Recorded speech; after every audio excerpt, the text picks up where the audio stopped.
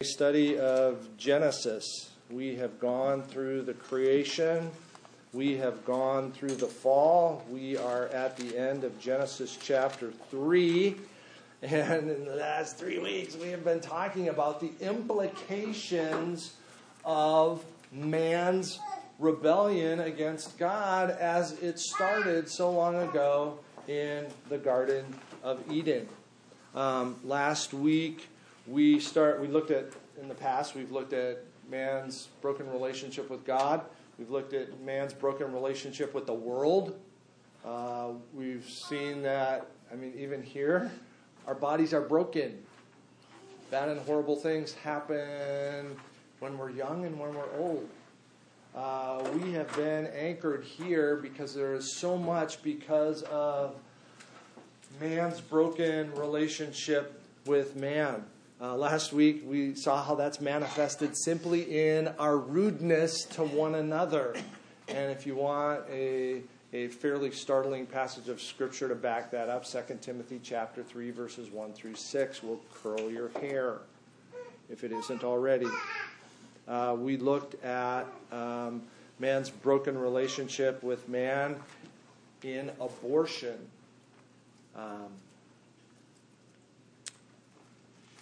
Our responsibility to speak for the life of the child, our responsibility to care for mothers who are wrestling with this wretched decision, our responsibility to offer the grace in Christ for women who have gone through with abortion. There is no sin beyond God's forgiveness, beyond the finished work of Jesus Christ on the cross. We looked at man's broken relationship with man in the issue of euthanasia. We looked at capital punishment last week. And I'd like to kind of go on a rabbit trail here for a moment. Something we didn't talk about, but I would like to factor in with regard to capital punishment. By the way, whose idea was capital punishment? God's idea. Why does God mandate capital punishment? Genesis 9, verses 5 through 6. Why does God mandate this? That's right. If man is nothing more than another animal, who cares? It just doesn't matter. I go out and I went deer hunting. And I shot a deer. And nobody held me to account because I shot a deer. Fishing, whatever. But are you going to have bacon this afternoon? And we're not held to account for that. But we are held to account for man. Why? Because man is created in God's image. God tells us that in the very first chapter of the very first book.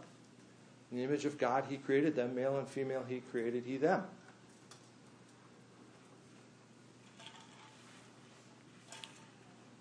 It doesn't simply perpetuate the problem by us taking the life of a murderer. It brings cosmic justice. Why? Because that authority has been delegated to man by Almighty God. He goes, now it is your responsibility to police that. Okay? So a rabbit trail I want to go to here for a moment is, and this is going to open up a huge can of worms that I'm just going to leave. I'm going to open it up and leave it. Because it's something we need to think about and talk about, and we could probably spend a month of Sundays discussing it. Why are there so many blacks on death row?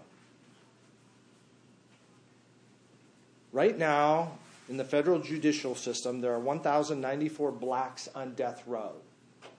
There are 1,469 whites on death row.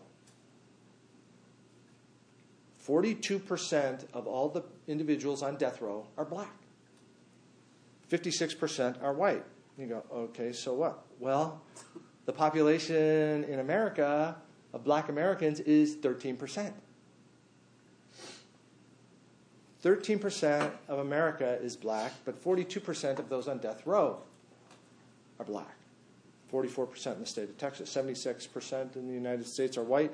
56% of those on death row in the United States are white. 27% of those in Texas are white. 44% are black.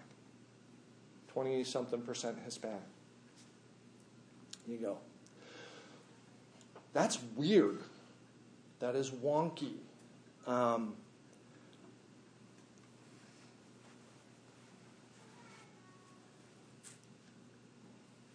You could ask, why is that? Many would immediately cry racial injustice amongst the police force. Others would stand up and counter, no, it's because of broken families.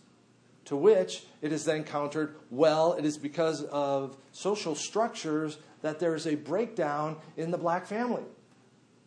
And so you go, this is a huge issue. But you can't just go, that's the reason. Let me give you an example here. Men and women on death row. The percentage of men nationally on death row versus the percentage of women is 98% versus 2%. So you go, why is that? Men are more violent than women, right? Yes. Yes. Now, sociologically, you go, you can't say that because we're equal here. But we know physiologically men and women are different. Testosterone, estrogen. You know, all of the other hormones, that hormone cocktail that you guys got going through your body. Men and women are different. And so you can't just say, well, the police are unfair against men. No, that's not the case. Maybe there's something else behind that. Can that be completely dismissed? No, not necessarily. But you can't just throw reasons at it and go, oh, that's what it is, and then walk away. So there is, it appears there is something strange because of this disparity. God's word over and over and over and over again exalts justice. That the wrongdoer be punished and the right doer be favored, be blessed. So we don't just, let's just do away with punishment. No. There has to be justice. We have to be a people who seek after justice. And if we're still seeking after justice and go, well, there's still this disparity, then we have to figure out what is causing this disparity that if justly, and I'm not saying that's the case, but if justly, why are black men arrested at a far greater rate than white men? Committing more crimes. Again, boom, that's easy. But, so, the justice issue is a huge one, especially with regard to man and man. And so, you can go home and talk about it over lunch today. Think about it. Talk about it with your friends. There. God is a God of justice, and we don't just pitch justice in the argument. All right. Moving on. We discussed warfare last week also. Again, a God-delegated responsibility to nations, to governments there, and highlighted that just war theory comes out of why we fight the way we do, why we don't bomb cities, typically, not Hiroshima, Nagasaki, that's another whole can of worms, because just war theory was in play at that time. But we target combatants and try not to target civilians. This morning we're going to look at self-defense, man fighting man. What about self-defense? Is self-defense acceptable? I want to look at a couple of verses. David, flip over to Nehemiah chapter 4. Tracy, would you turn to Deuteronomy 22? David, Everett. Nehemiah 4, verse 9. Verse 9. And we pray to our God and set a guard as a protection against them day and night. Context. Nehemiah is rebuilding the walls of Jerusalem. Israel had been in exile. Jerusalem had been sacked. The temple was being rebuilt. Nehemiah is burdened while he is in exile. He's the cupbearer of Artaxerxes. And begs Artaxerxes to let him go back to Jerusalem to rebuild the wall. And Artaxerxes says, sure.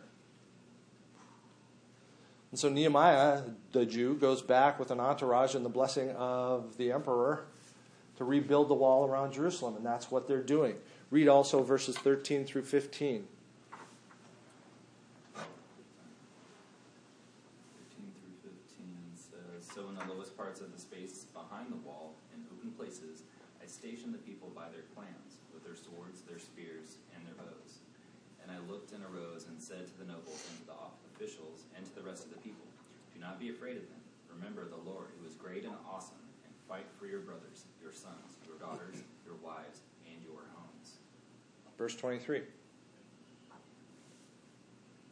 So neither I, nor my brothers, nor my servants, nor the men of the guard who followed me, none of us took off our clothes. Each kept his weapon at his right hand. Okay. So we're rebuilding a wall with a sword. Self-defense against those who would potentially attack. Self-defense has always been acceptable. It has always been acceptable within common law in the West. You know, you have a right to defend yourself. Deuteronomy chapter 22, Tracy, verses 24 and 27, please. 24 and 27? Yes.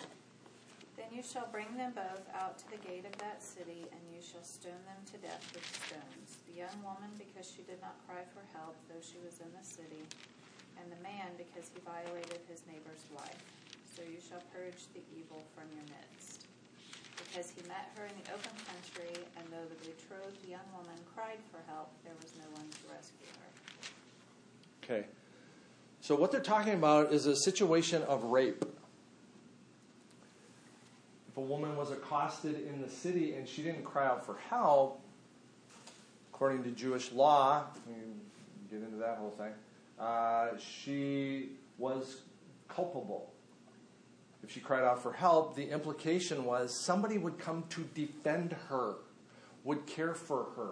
If it happened to her out in the country, then the dude alone was culpable and would be stoned to death. Why? Because you should be able to defend yourself. She obviously couldn't defend herself, so the onus then comes to the citizens to intervene on her behalf.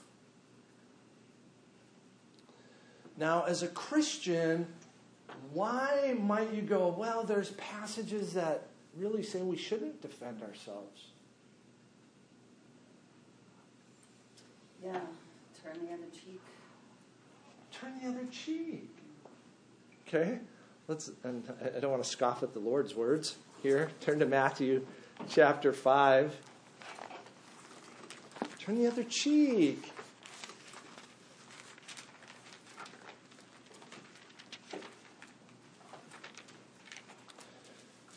Verses 38 to 42. Matthew chapter 5. This is the Sermon on the Mount.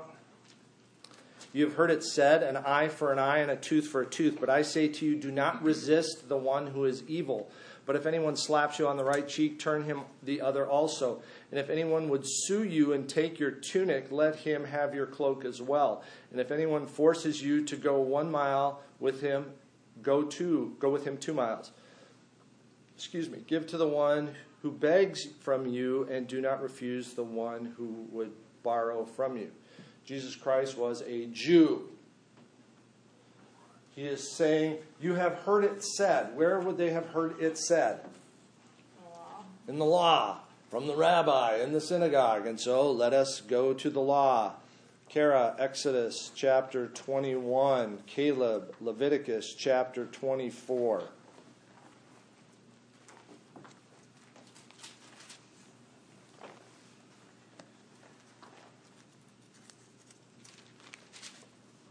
Kara, Exodus 21:24.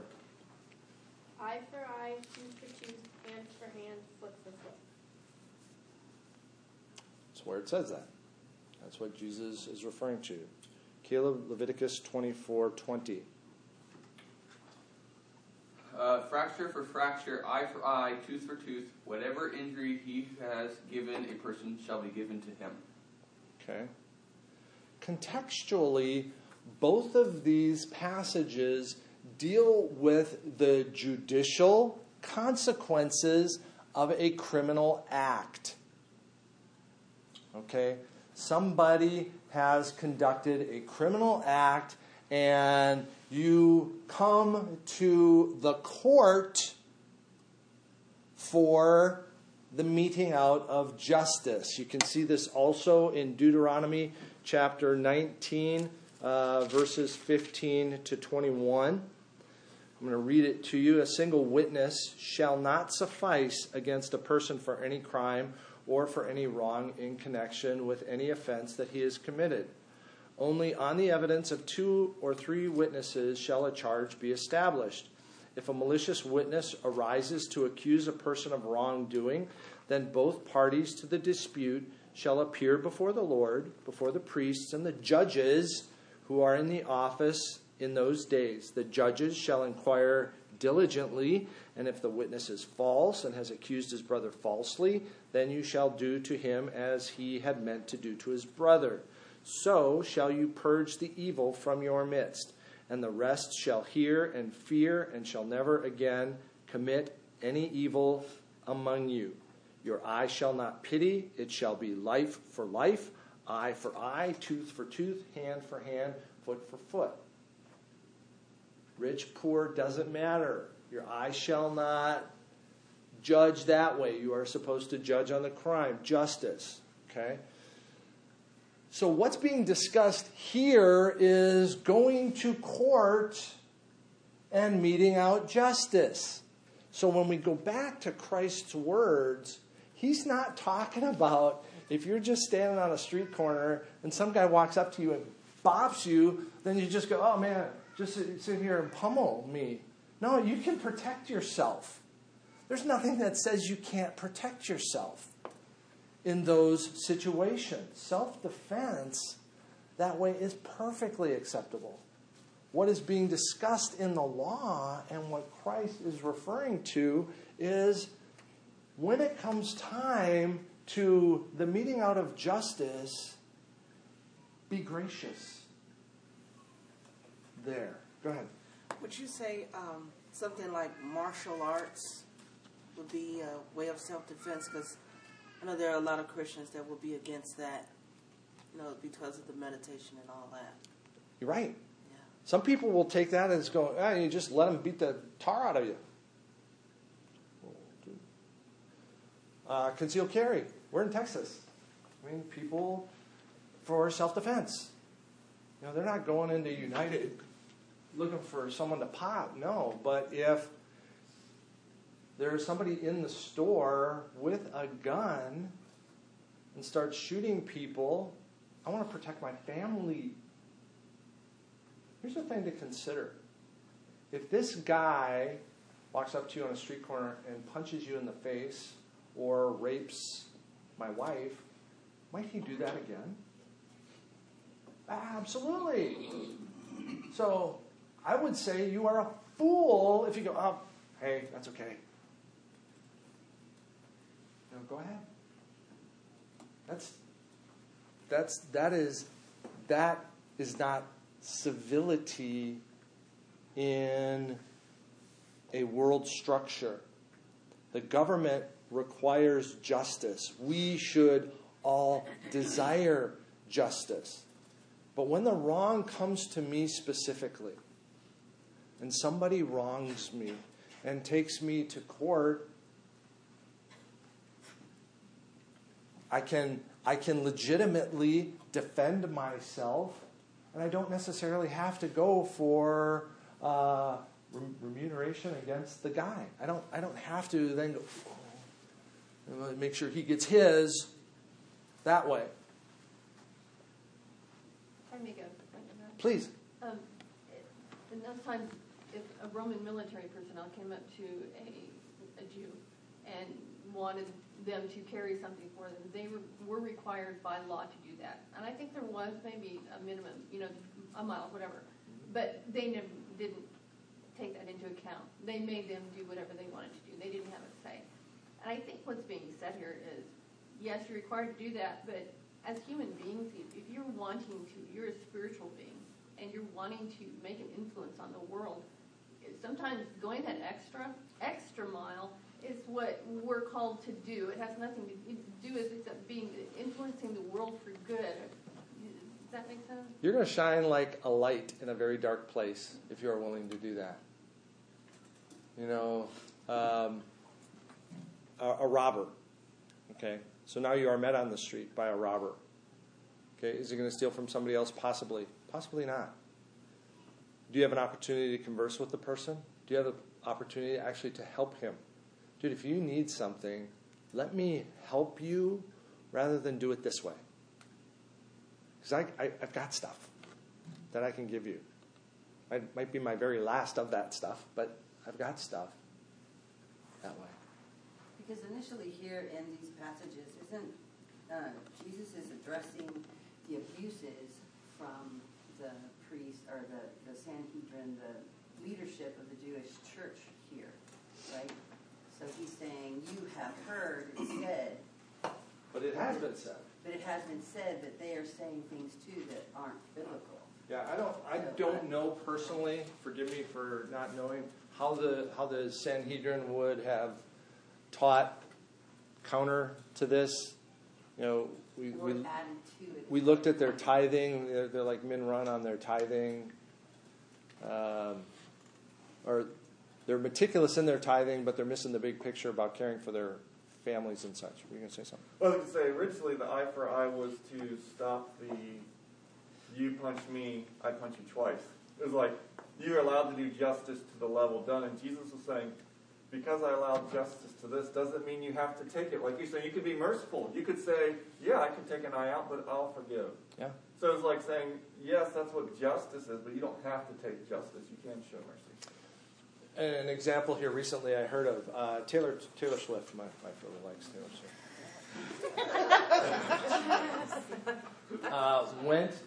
A case of hers actually went to the Supreme Court because she was suing for damages. And she was suing for $1 for damages. Because it wasn't the money, she said, because I don't need the money. It was the principle of the thing. The guy needed to own his wrong. Or the record company or whatever. And so I'm suing you for $1. Just for you to make you say, I was wrong. Maybe I'm sorry. Oh, that'd be wacky. But to own our guilt. There. And if somebody is owning their guilt, to absolutely show them grace. I mean, what a light in a dark place. So, self-defense. Do not think that self-defense is verboten in the Bible. It is not there, and there are things to highlight that. Another one of the huge conflicts that we see between man and man, and it's been highlighted with regard to the criminal justice system, is racism. How long has racism been around for? It's the beginning of time. Pretty close. Since the Tower of Babel. Since there have been, well, and I would even say, when we think racism in America, what do we think? Black and white. Okay, what other kinds of racism are there out there in the world that you know of? Well, it could be white on white that you're like different ethnic groups of white and white. Like Okay. I'm thinking of like Croatia, Bosnia, Oh. there where they really, literally hate each other. What a powder keg. And oh, by the way, let's throw religion into the mix. The Christians and the Muslims in Bosnia, Herzegovina, those areas. Okay? What about Ireland? Ireland's just they just all get along. Catholic. It's pretty and green and everyone gets along, right? Hatred between the Protestants and the Catholics. Same people. I'm sorry? Same people group. Yeah, there's okay, who else? I'd say rich and poor. I mean, The- that, French Revolution. yeah. Off with their head. You know, the French Revolution was a rich, poor, have not. Arabs and Jews.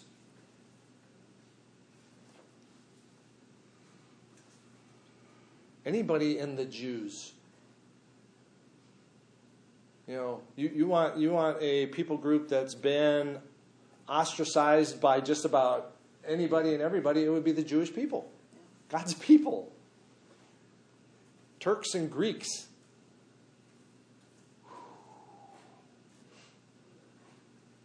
Wow. The Japanese and the Koreans, they hate each other. Well, the Chinese. The Japanese and the, you know, like the Japanese hate everybody and everybody hates the Japanese. You know. No. And they will blatantly admit that. I've had students of all three nationalities. They will blatantly say that. Oh, I don't want to sit with them. What are you saying? Okay. Why is there no place for a group hatred? Because every group is composed of people who are made in God's image. Every human being is created in the image of God. I mean, just scan our room here about tall, short, ethnic differences here, hair color, lack of hair. You know, we're right here. We're a little bitty hodgepodge of San Diego, Minnesota. Wow. Texas, and so it is a grief to the living God that there be these divisions among us, and it is such a blessing to know that in heaven it will be every tribe and tongue and nation around the throne of God together exalting the living God.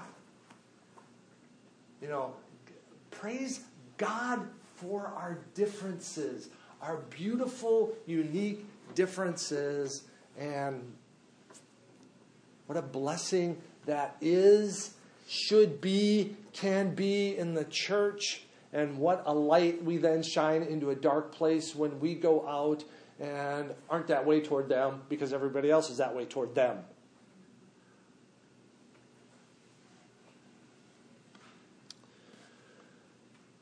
Racial strife, consequence of the fall. It's a consequence of the fall. We're all created in God's image. We can go specifically into, well hopefully, probably one of our last lessons, we'll talk about where even do ethnic differences come from. Interesting. Marriage, broken marriages. Man and man. Broken marriages. What is marriage? A man and a woman. Who says? God. Yeah. Male and female he created he them. That a man shall leave his father and mother and cleave to his wife, and the two shall become one flesh. How many? Polygamy? Polygamy, polyamory. Hey. How many? Depends. We love each other. That is outside of what God intended and what God created. So, when we untether ourselves from what God says, it's going to be all bets are off as far as what marriage is.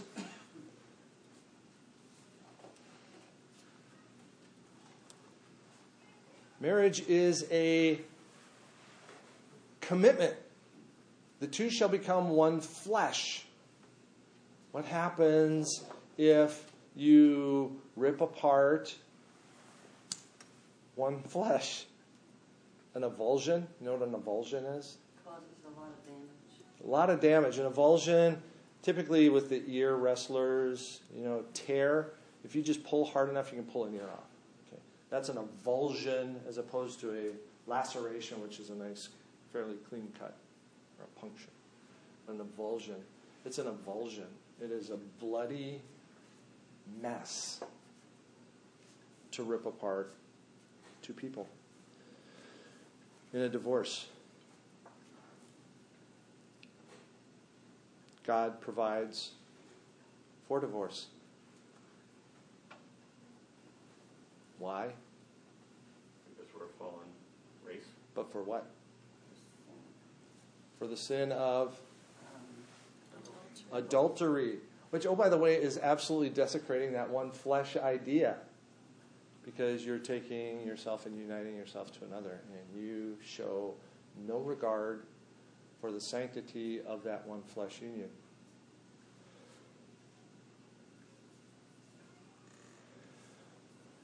So, and people will ask, well, the Bible talks about polygamy. A lot of people in the Bible were polygamous. Abraham. Look at all the patriarchs. They all had multiple wives. Right? No. Huh? It doesn't condone it. It doesn't condone it. That is so good.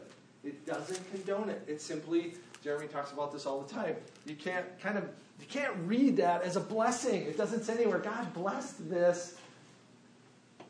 Jacob and his 2 wives and 2 concubines. No. Solomon had 900 individuals. Some wives, some concubines. And what did they do? Scripture says. Led his heart astray. Okay? Anywhere, you look at the life of Jacob with his multiples, and that whole relationship is a mess. It's a mess. God works his blessing through this wretched mess. It is never condoned. The two shall become one flesh. Jesus Christ reiterates the same thing in Matthew chapter 19. Man and a woman. But in a fallen world here, and we looked at it with regard to the consequence, again, Eve is the only one in Genesis chapter 3 who doesn't receive a curse. In the consequence, God says that will come to Eve, he says, your desire shall be contrary to your husband, but he shall rule over you. Wasn't Eve's curse, though, that women shall have increased pain in childbirth? That was the one just before, and it wasn't a curse. God tells the serpent, cursed are you. To Adam, he says, cursed are you. To Eve, he does not say that.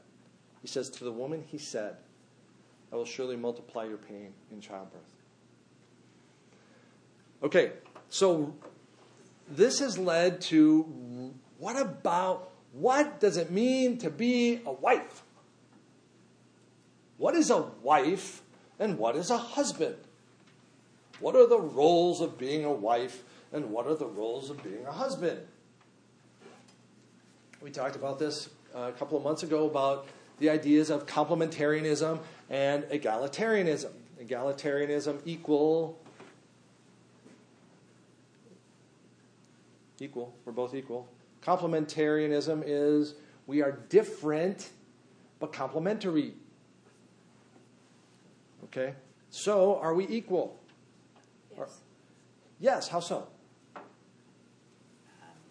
equal in our standing before God. Okay. Are you as much an image bearer of God as I am? Absolutely. In the image of God, he made man, male and female, he created them. Yes, image bearers, every one of you.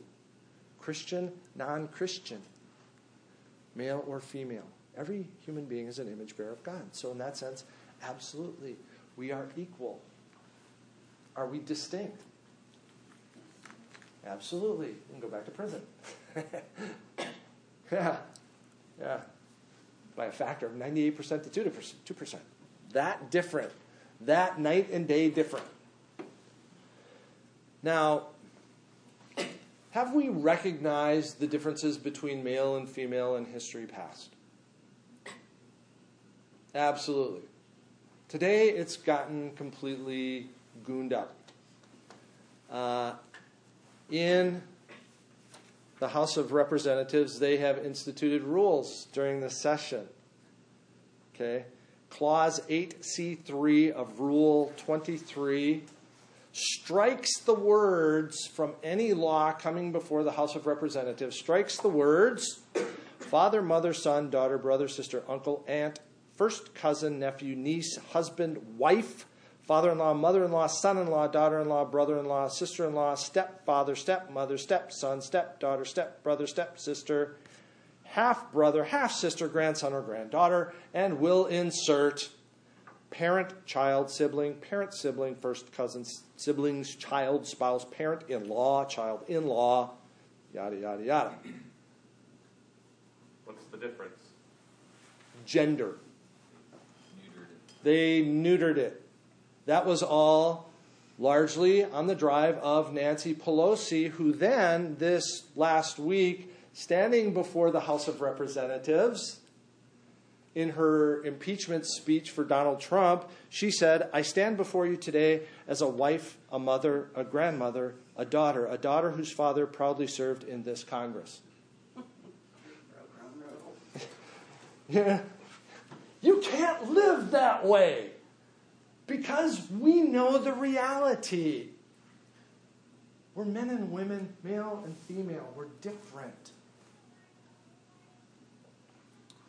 We watch a show that has a lot of martial arts in it. And if you take a black belt male and a black belt female, probably 9 times out of 10 at least, he's going to wax her. Mixed martial arts. You know, that is brutal. Both men and women do mixed martial arts. But you put a woman in against a man in mixed martial arts, you don't see women wanting to fight the men at the same level. In boxing, golf, they tried it. The men just crushed them. It's not because the women are terrible at golf or mixed martial arts. But when, as a man, I can outdrive a woman by 75 yards, man, my courses are a whole lot shorter than hers are.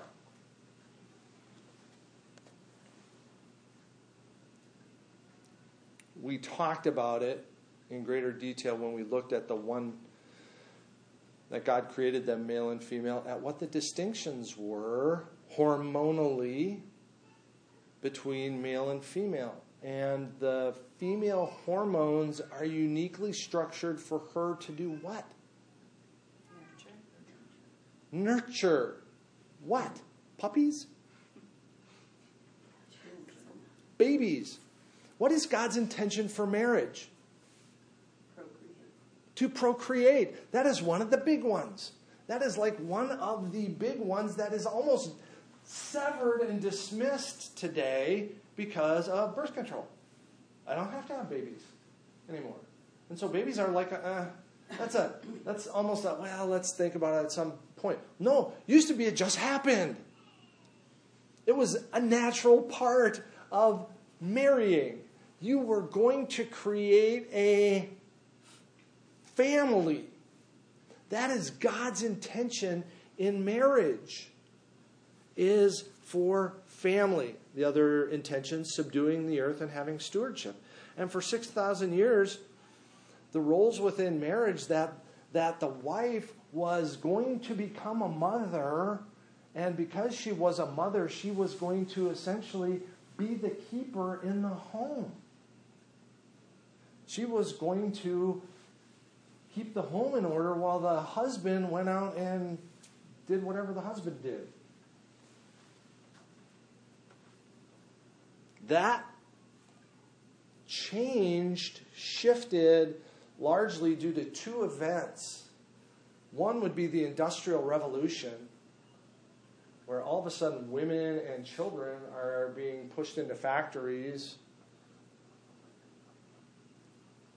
Also, with the Industrial Revolution came a lot of amenities to help out in the home. I now have a washing machine. I don't have to wash all the clothes by hand. I have a vacuum cleaner. I have a dishwasher. I have a stove. The other thing was World War II, when all the men were gone, and to help fight the war, the women had to. I mean, what a time of great sacrifice for our entire nation. So it raises the question then, because we can do this, should we do this? You know, is it good for women to be working outside the home? Maybe yes. It is. This is like the prison question. This is not an easy boink. Here's the answer. But in the context of God's Word and in the context of the creation, we have to think about what is God's intention. So, what's it mean to be a woman in the context of marriage? Childbearing, and probably heavy labor is not going to be on your shoulders. We talked about the hormonal, emotional differences. So for a woman going into marriage, there should be a joyful hope and expectation of children. That may not happen. Hannah, Sarah, I mean, it seems like all the godly women in the Bible were barren.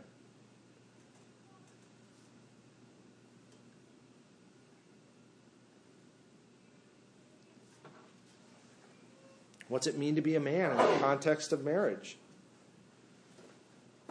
You know, is he the provider and defender of the home? He's structured that way. Should the roles ever be reversed? Should the man be working in the home and the woman out because she's a brain surgeon?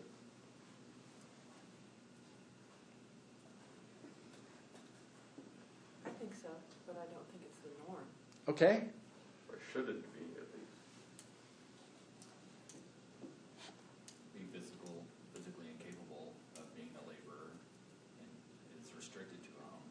Oh, But he can labor within those walls. wow. Okay. I would say he would still be the one held ultimately responsible by God Why? for family, because that's the way God made Yeah. it. Husband is the head of the wife. Ooh. Can I say that in this culture? Yeah, it's because that's what God said. That doesn't mean he's lording over. We're still equal. We are equal, but in the structure of the family. Incapacitation, stewardship. But the caution of the creation remains here for us.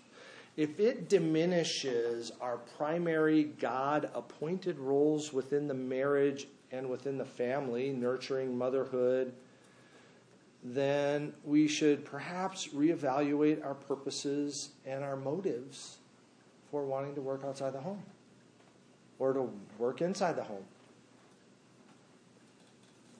What are my motives entering into marriage? Is it for me? Is it for me and her, just me and her? Or is it for God's glory and purpose? In Titus chapter 2, Paul gives Titus an admonition to teach within his church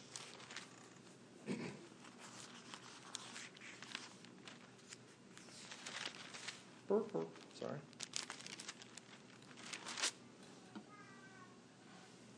He gives admonitions to older men, older women, younger men. To the older women, he exhorts them to be reverent in behavior, not slanderers or slaves to much wine.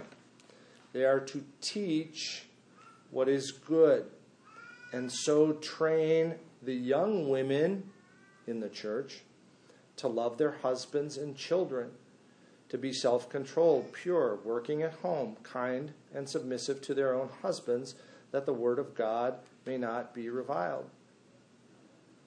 So it was expected, because there was no Industrial Revolution, because there was no World War II, that is where women were going to be. They were going to be in the home. Up until about 100 years ago. That was normal. There would be single women who would do things outside the home and have ministry opportunities out there. There's more to talk about with regard to this. We'll talk about this more next week as we finish up discussing the brokenness within the home. But are there any questions? Any thoughts? Please. I just had wanted to comment. When King James when he created the King James version, he basically relied on Tyndale's version, which was a very good translation of the Greek. So when King James did that, he changed some of it. The King James version is just slightly changed, but he changed, and when he changed for a reason. If you look in the Greek, the verbs for it, submit and so forth, we take that as the strict hierarchy that God's saying women are doing. That was actually put into it by King James, a lot of that. The original Greek has the idea of a husband and wife submitting to each other out of love. That, when you look at that Greek word, it applies to other situations as well. Mm-hmm. It also applies to young men and older men. Mm-hmm. It doesn't say you have to submit to older. It's the idea of, look, be respectful. Be in the attitude of a verb of submitting yourself to other people out of love. So the word is actually hupotasso, to put underneath is what the word is there. And it is to put yourself under. It's actually a process. As God the Son, God the Son, co-equal with God the Father, submitted to the Father in all things. That I come to do my Father's will. Again, that does not mean the husband is all the rules are my rules and you just like this. We are one flesh together, but in the marriage relationship, the husband as the head of the wife in 1 Corinthians 11 and Ephesians chapter 5, as Christ is the head of the church, is to lead his wife and to serve his wife in servant leadership that way. Ephesians chapter 5, verse 20, right before it gets into the wives, submit to your husband, submit yourself to one another. Put yourself under one another. So that truth goes there, but within the context of marriage, there is the complementarian structure from Ephesians chapter 5, Colossians chapter 3, 1 Peter chapter 3, and from Genesis chapter 1. That way. All right, we're out of time. We can stand around and continue to discuss. Please do. And may God bless our time in worship here this morning.